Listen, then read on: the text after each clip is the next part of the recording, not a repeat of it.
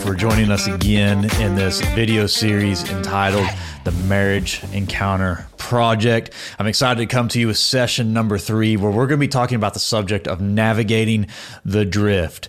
It's a commonly known fact that human beings are incapable of walking in straight lines. If you were to go into the woods and start walking without any sort of visual or auditory cues, you are going to walk in tight circles over a period of time. And scientists have studied this phenomenon, and they know that blind human beings or human beings that can't even see their references very far are going to walk in circles, such as in a thick forest or perhaps on the sea. People are going to sail in circles. They're going to navigate in circles. And this is really interesting. And scientists are not completely sure as to why this happens. They think it's compounding issues. Perhaps one leg is a little bit shorter than the other, or maybe there's some undulation on the ground, or shoes that don't fit perfectly. All these things can make it impossible to walk in a straight line. What's really interesting, though, is that they think there's a whole nother element at play here. Human beings are fluid creatures. You and I are made up mostly of water, and what that means is that our movements are fluid. You can't really predict exactly how you're going to move every single time. That's what makes developing exoskeletons so difficult, is that we are not mechanical in our movement. So every Boy Scout knows that if you're going to go on a hike, that you need to take some tools along in the process. And land navigation, to avoid walking in circles, you need a map, you need a compass, and you need some visual aids. You need some waypoints in which to aim at. Not only do you need this, but you need these tools, and you need to use them often if you want to arrive at your destination. Because if you don't do these things, you're ultimately going to drift off course. You can start out heading in the proper direction, but if you do not use the tools of navigation, you're ultimately going to drift off course. You're going to either walk in circles, or you're going to end up somewhere that you do not intend to be. So to prevent this from happening, you have to constantly check for your bearings. That's exactly what happens in our marriage. There is a drifting factor that's going to plague every single marriage if we are not careful. Because by nature, our marriages are going to drift off course. Everyone who gets married starts out with a destination in mind. They want to head towards happily ever after. Couples do a lot of prep work before their marriage in order to end up at that destination. They do a lot of preparation personally. They do a lot of preparation as a couple. And when they get married, they start out on this journey. And the destination is happily ever after for whatever that looks like for each couple. I've never heard a man who is about to get married say, I hope that we get married and then get divorced in 10 years so we can split half of the assets. I've never heard a woman say, I hope that I get married and then we never communicate as a husband and wife and we live our lives in silence and he leaves his underwear on the floor. I have never heard people talk that way. However, as most of us have witnessed and some of us have experienced, our destinations tend to be very difficult to arrive at. We start out our marriage heading in the same direction. As a couple, we have that alignment that we talked about in 2 sessions ago. We have aspirations and dreams, but before long, we start to shift. Before long, many marriages don't look like what the couple had hoped for, and they don't feel like what the couple had hoped for, and they're not accomplishing what they hoped to accomplish. There's disappointment, there's frustration, there's tension. Why? Because somewhere between the starting gate and here, we drifted as a husband and wife, and we're not heading in the same direction. Why is that? Well, there are lots of reasons. The uncertainty of life, the changes of life, the winds of busyness, the imperfection of two people. All of those things will cause us to miss the destination that we are aiming for. But more importantly than that, I think there's another reason why we drift as husband and wife, and that's because we are fluid people. Not only are there external forces that are trying to push your marriage off course, but they're also the constant internal reality that we as human beings are fluid and we're constantly changing in life. If you have been married for any amount of time, you know that your spouse is not the same person that you married when on your wedding day. You have both changed a little bit. You're completely different people, maybe even than you were when you got married. Sooner or later, all marriages are going to drift just even a little bit it because of all of these compounding issues. And if we're not careful, we're going to have to completely correct course because we're going to end up in seasons that are dry. We're going to end up in these seasons where there's tension and we don't know why. We're going to end up in these seasons where we don't feel connected to one another. And we're going to end up in these seasons where we're not accomplishing the dreams that God has given us. So here's the reality. We each who are married have to take our bearings. We have to take some time to gain an understanding of where we're at and where we want to end up as a couple. Because if we don't do those things, we're going to end up somewhere that we do not want to be. Countless marriages and countless couples have ended up somewhere they do not want to be because they drifted. And this leads us to a conclusion. If our marriages are going to end up at our proper destination, then we have to use the tools that are available to us in order to stay on track. And there are already tools at your disposal. The Bible is your map for life. It shows you where you're at and it tells you where you need to go. The scriptures are the 30,000 foot view for you as an individual and as a couple. You also have the calling of God on your life, which is the destination for your marriage. God has brought you together for a reason and for a purpose. And his purpose and his plan for your life is the destination that you need to aim for as a husband and wife.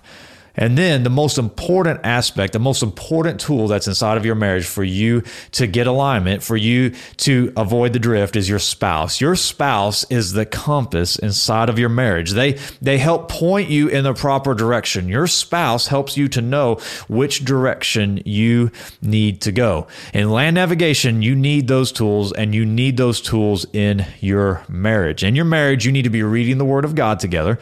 You need to be praying with your spouse so you know where to you know what direction you need to go. But most importantly, you need to be listening to your spouse to get the bearings to know what direction you're heading at the moment. Your spouse is the compass to figure out where you are and what path you need to take. This is very important to understand because you are in this together and you are the ones who have to dictate the course. The reason why this is so difficult is because it requires us to communicate with our spouse to figure out where we are as a couple. I want to read to you two Proverbs. Proverbs chapter number 18, verse 15 says this: "An intelligent heart acquires knowledge, and the ear of the wise seeks knowledge." I also want to read to you Proverbs 18:2. It says this: "A fool takes no pleasure in understanding, but only in expressing his opinion." This is a very interesting comparison of Scripture. The intelligent acquire knowledge, and the wise ear seeks knowledge. On the other hand, the fool has no pleasure in understanding, but only in sharing their opinions. So just some observations out of these Proverbs. You can be a fool with a lot of knowledge. I've met a lot of people that have a high level of intellect, but they're foolish in their actions. Perhaps you've met those kind of people as well.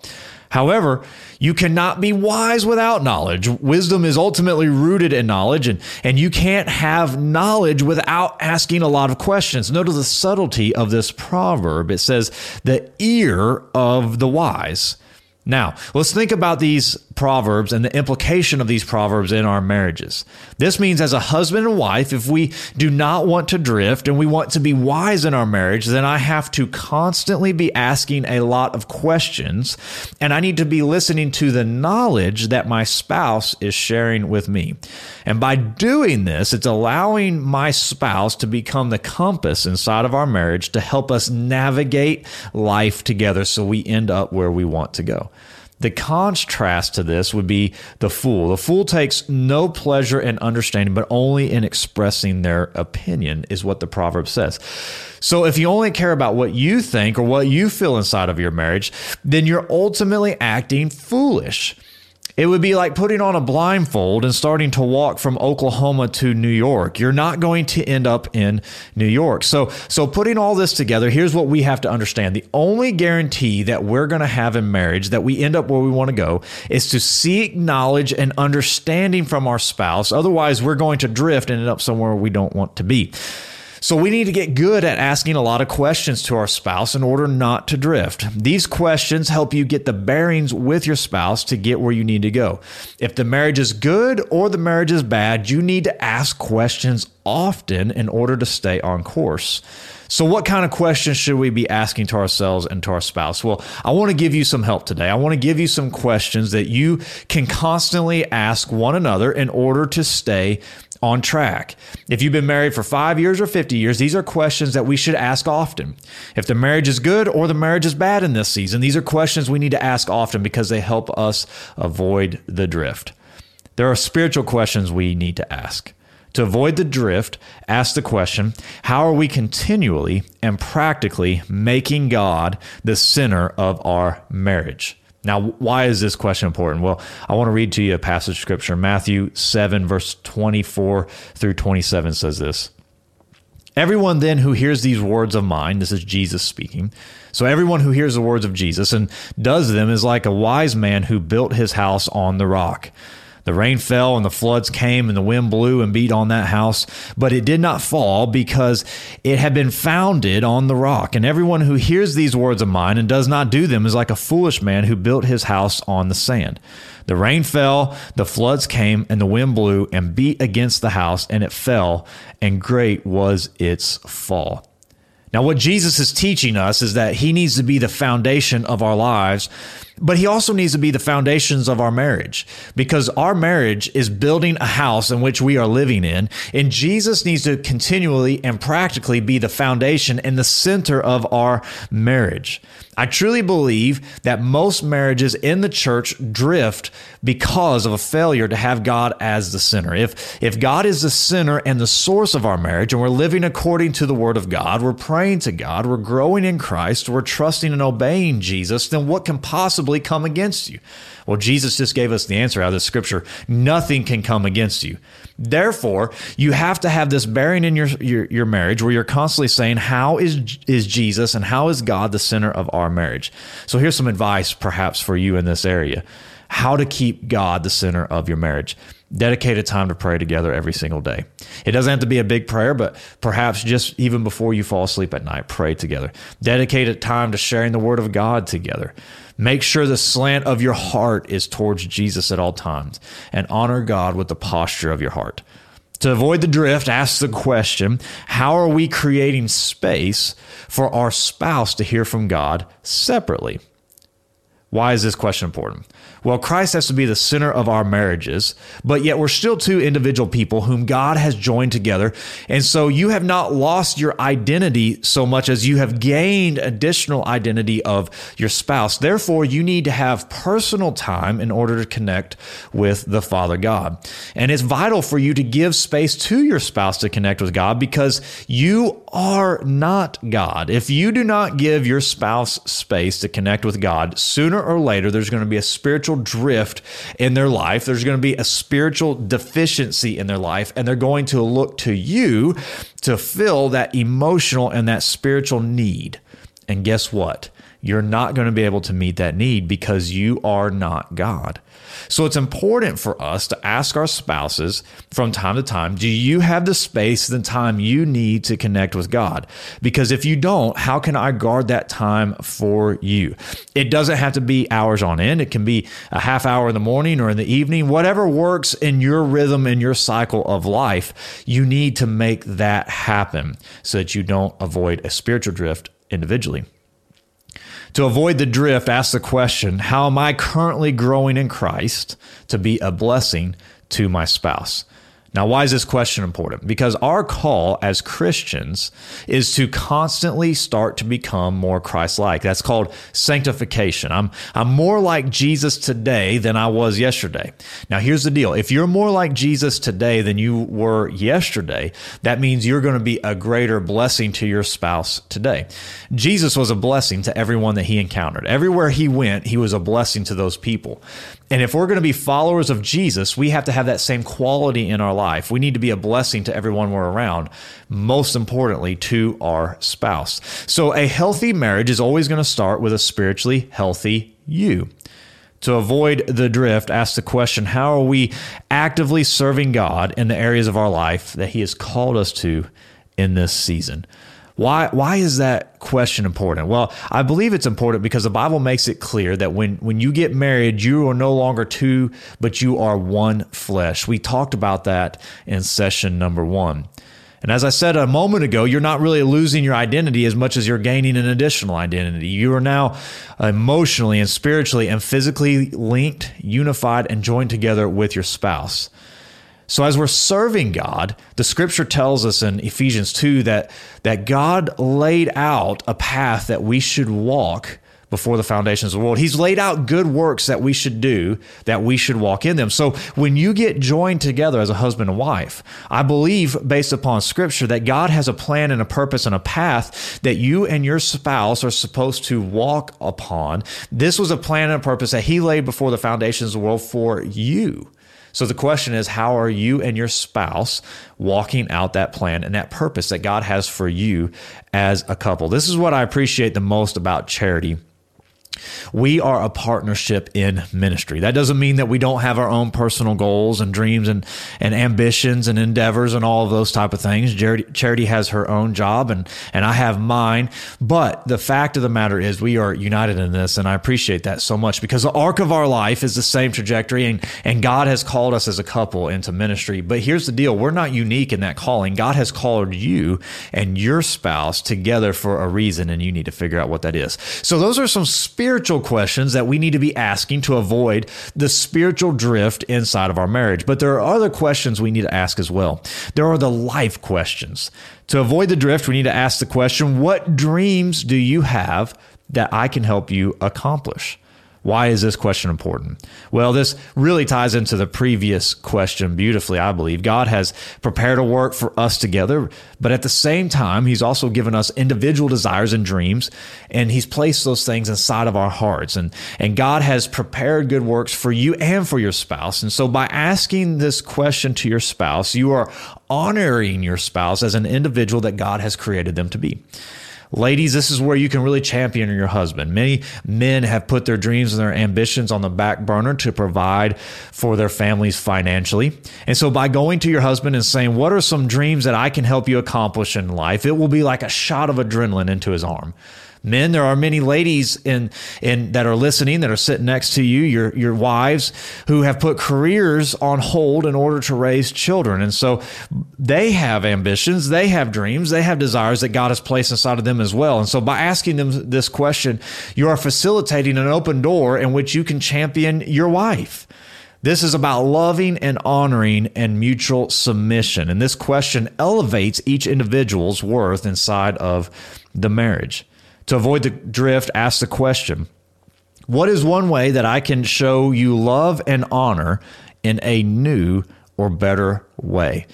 Why is this question important? Well, this question is important on two levels. My responsibility as a husband is to love my wife in a manner that she can receive. We talked about the concept of the love languages previously. This is very important for me to constantly show my wife love in a new and better way in which she can receive it. And so by asking this question, what I'm doing is I'm understanding where my spouse is in this moment and in this season so that I can speak their love language to them. Because here's the truth. Sometimes our love languages change from the seasons that we're in.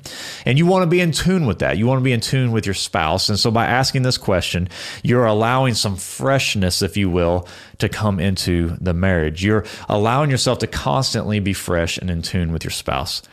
To avoid the drift, ask the question, where are we vulnerable right now? Why is this question important? Well, 1 Peter chapter number 5, verse number 8 says this, be sober-minded, be watchful. Your adversary, the devil, prowls around like a roaring lion, seeking someone to devour. 1 Corinthians chapter 10, verses 12 and 13 says this, therefore, let anyone who thinks that he stands take heed lest he falls.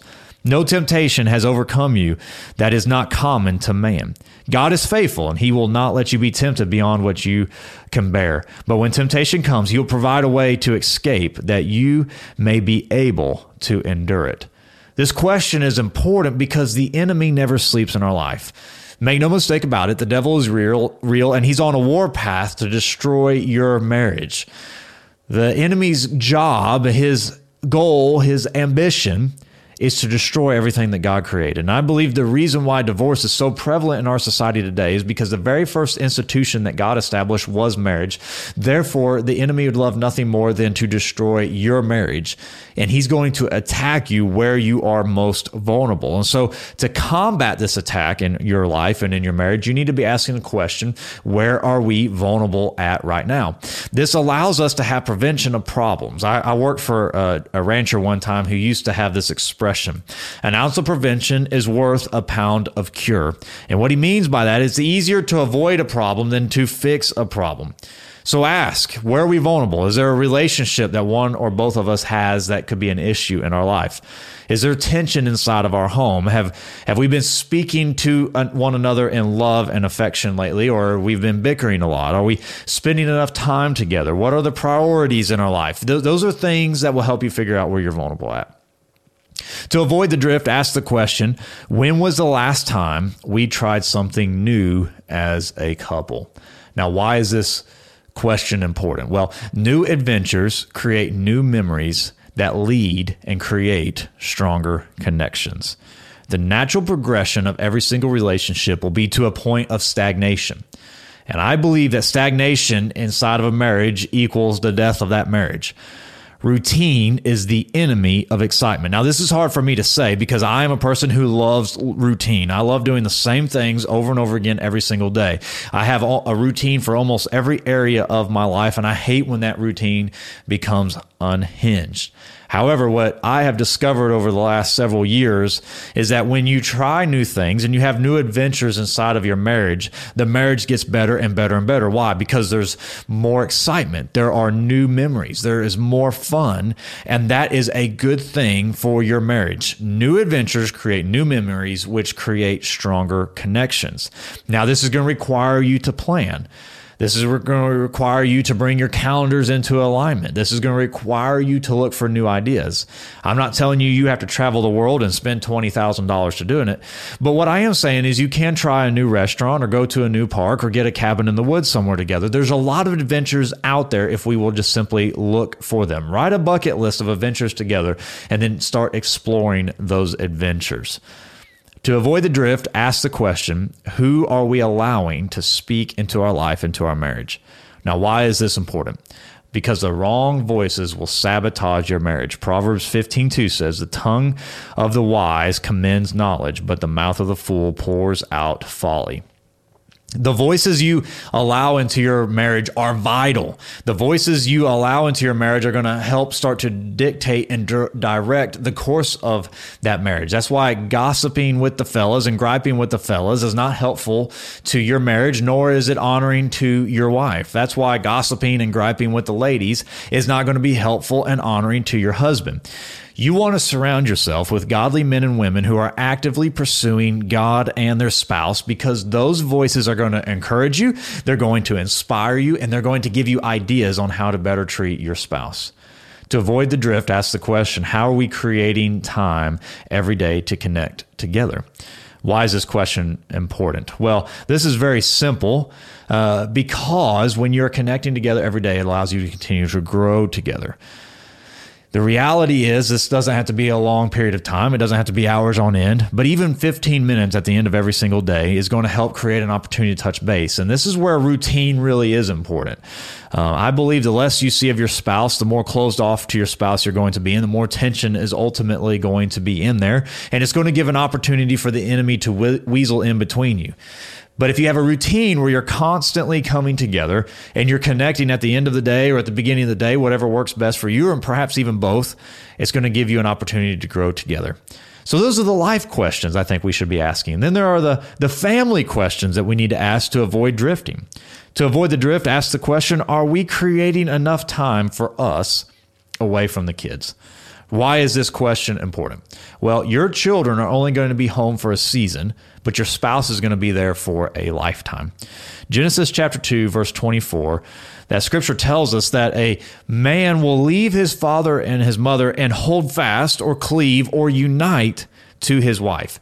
Proverbs 26 verse 6 says that we should train up a child in the way that they should go. And Psalms 127 verse 4 says that a child is like an arrow in the hands of a warrior, and we're to launch them to their purpose. Here's the point of all this. Everything in Scripture says I am to grow closer to my spouse for the rest of my life, and everything in Scripture indicates and dictates that I'm raising my child to send them towards a purpose. So your kids are going to be in your household for 18 to 20 years of the 50 years that you are married. Your children are there for less than half the time of your total marriage. Therefore, it would be prudent for us to continue to date our spouse, to keep finding time alone for our spouse away from our kids, because our spouse is going to be there when the kids have left the home.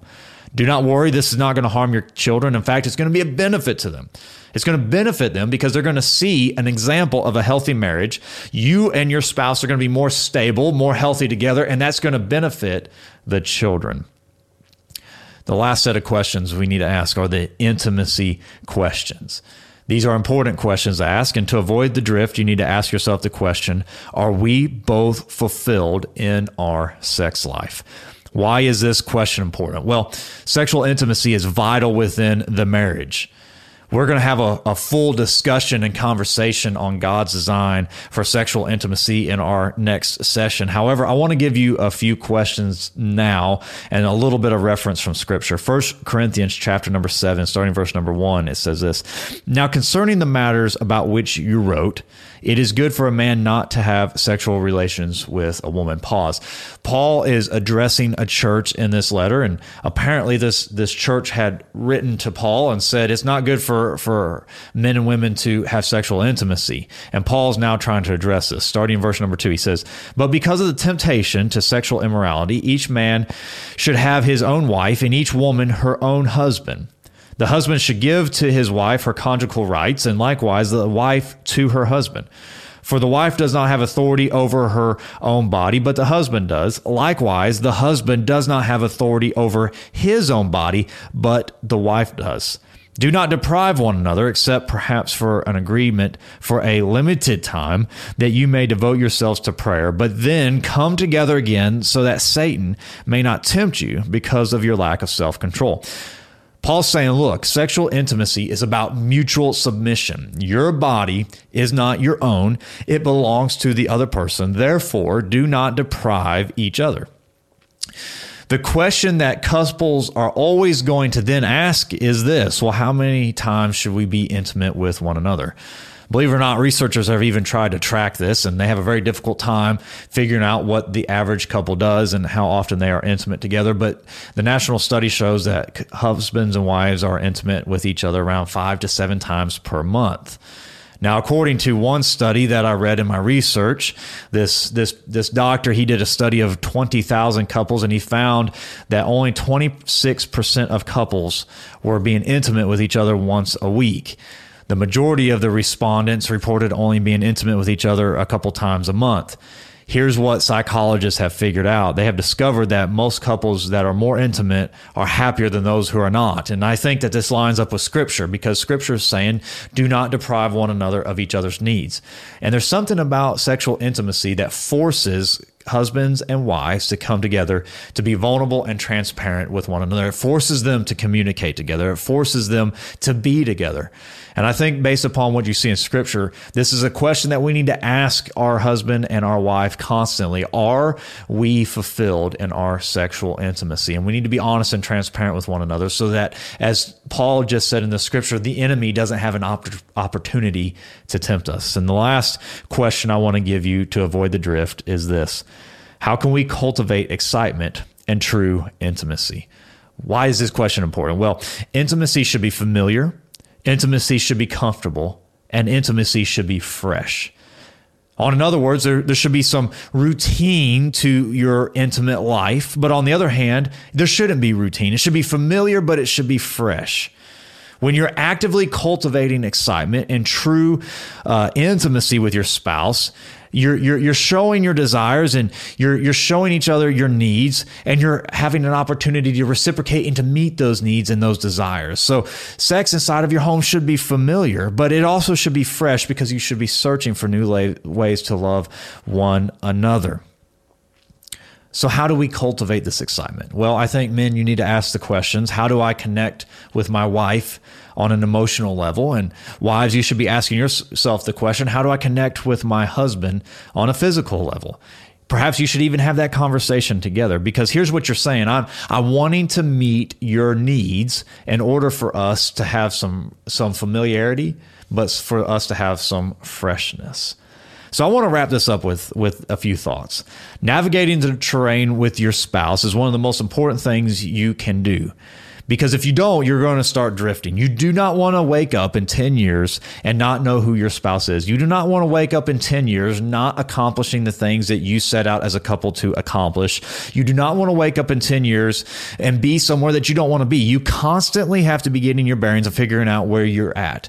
And let me tell you, it is not too late to start today. Maybe you're listening to me and you've already drifted off course. Now what? What do? You start from ground zero. You start asking these questions. You start figuring out where you're at, and you start working to get where you need to go. The beautiful thing about navigation is that you're never truly lost. If you can figure out where you are and you can figure out where you want to go, you can always start navigating again. And maybe your marriage has completely drifted off course today. Let me tell you, you're not completely lost. It's not over, because when you figure out where you're at and you figure out where you want to go and where you need to go based upon God's word, you can start navigating your way and get there. So constantly get your bearings. And here's your homework. Here's what you need to do after this session. You need to sit down and you need to look at this set of questions that I've just asked you, and you and your spouse need to pick 2 or 3 of those questions, and you need to talk. You need to have a conversation. And I promise it'll be a blessing to you. Thank you for jumping in this session. We have one more session we're excited to share with you. Be looking forward to that. God bless.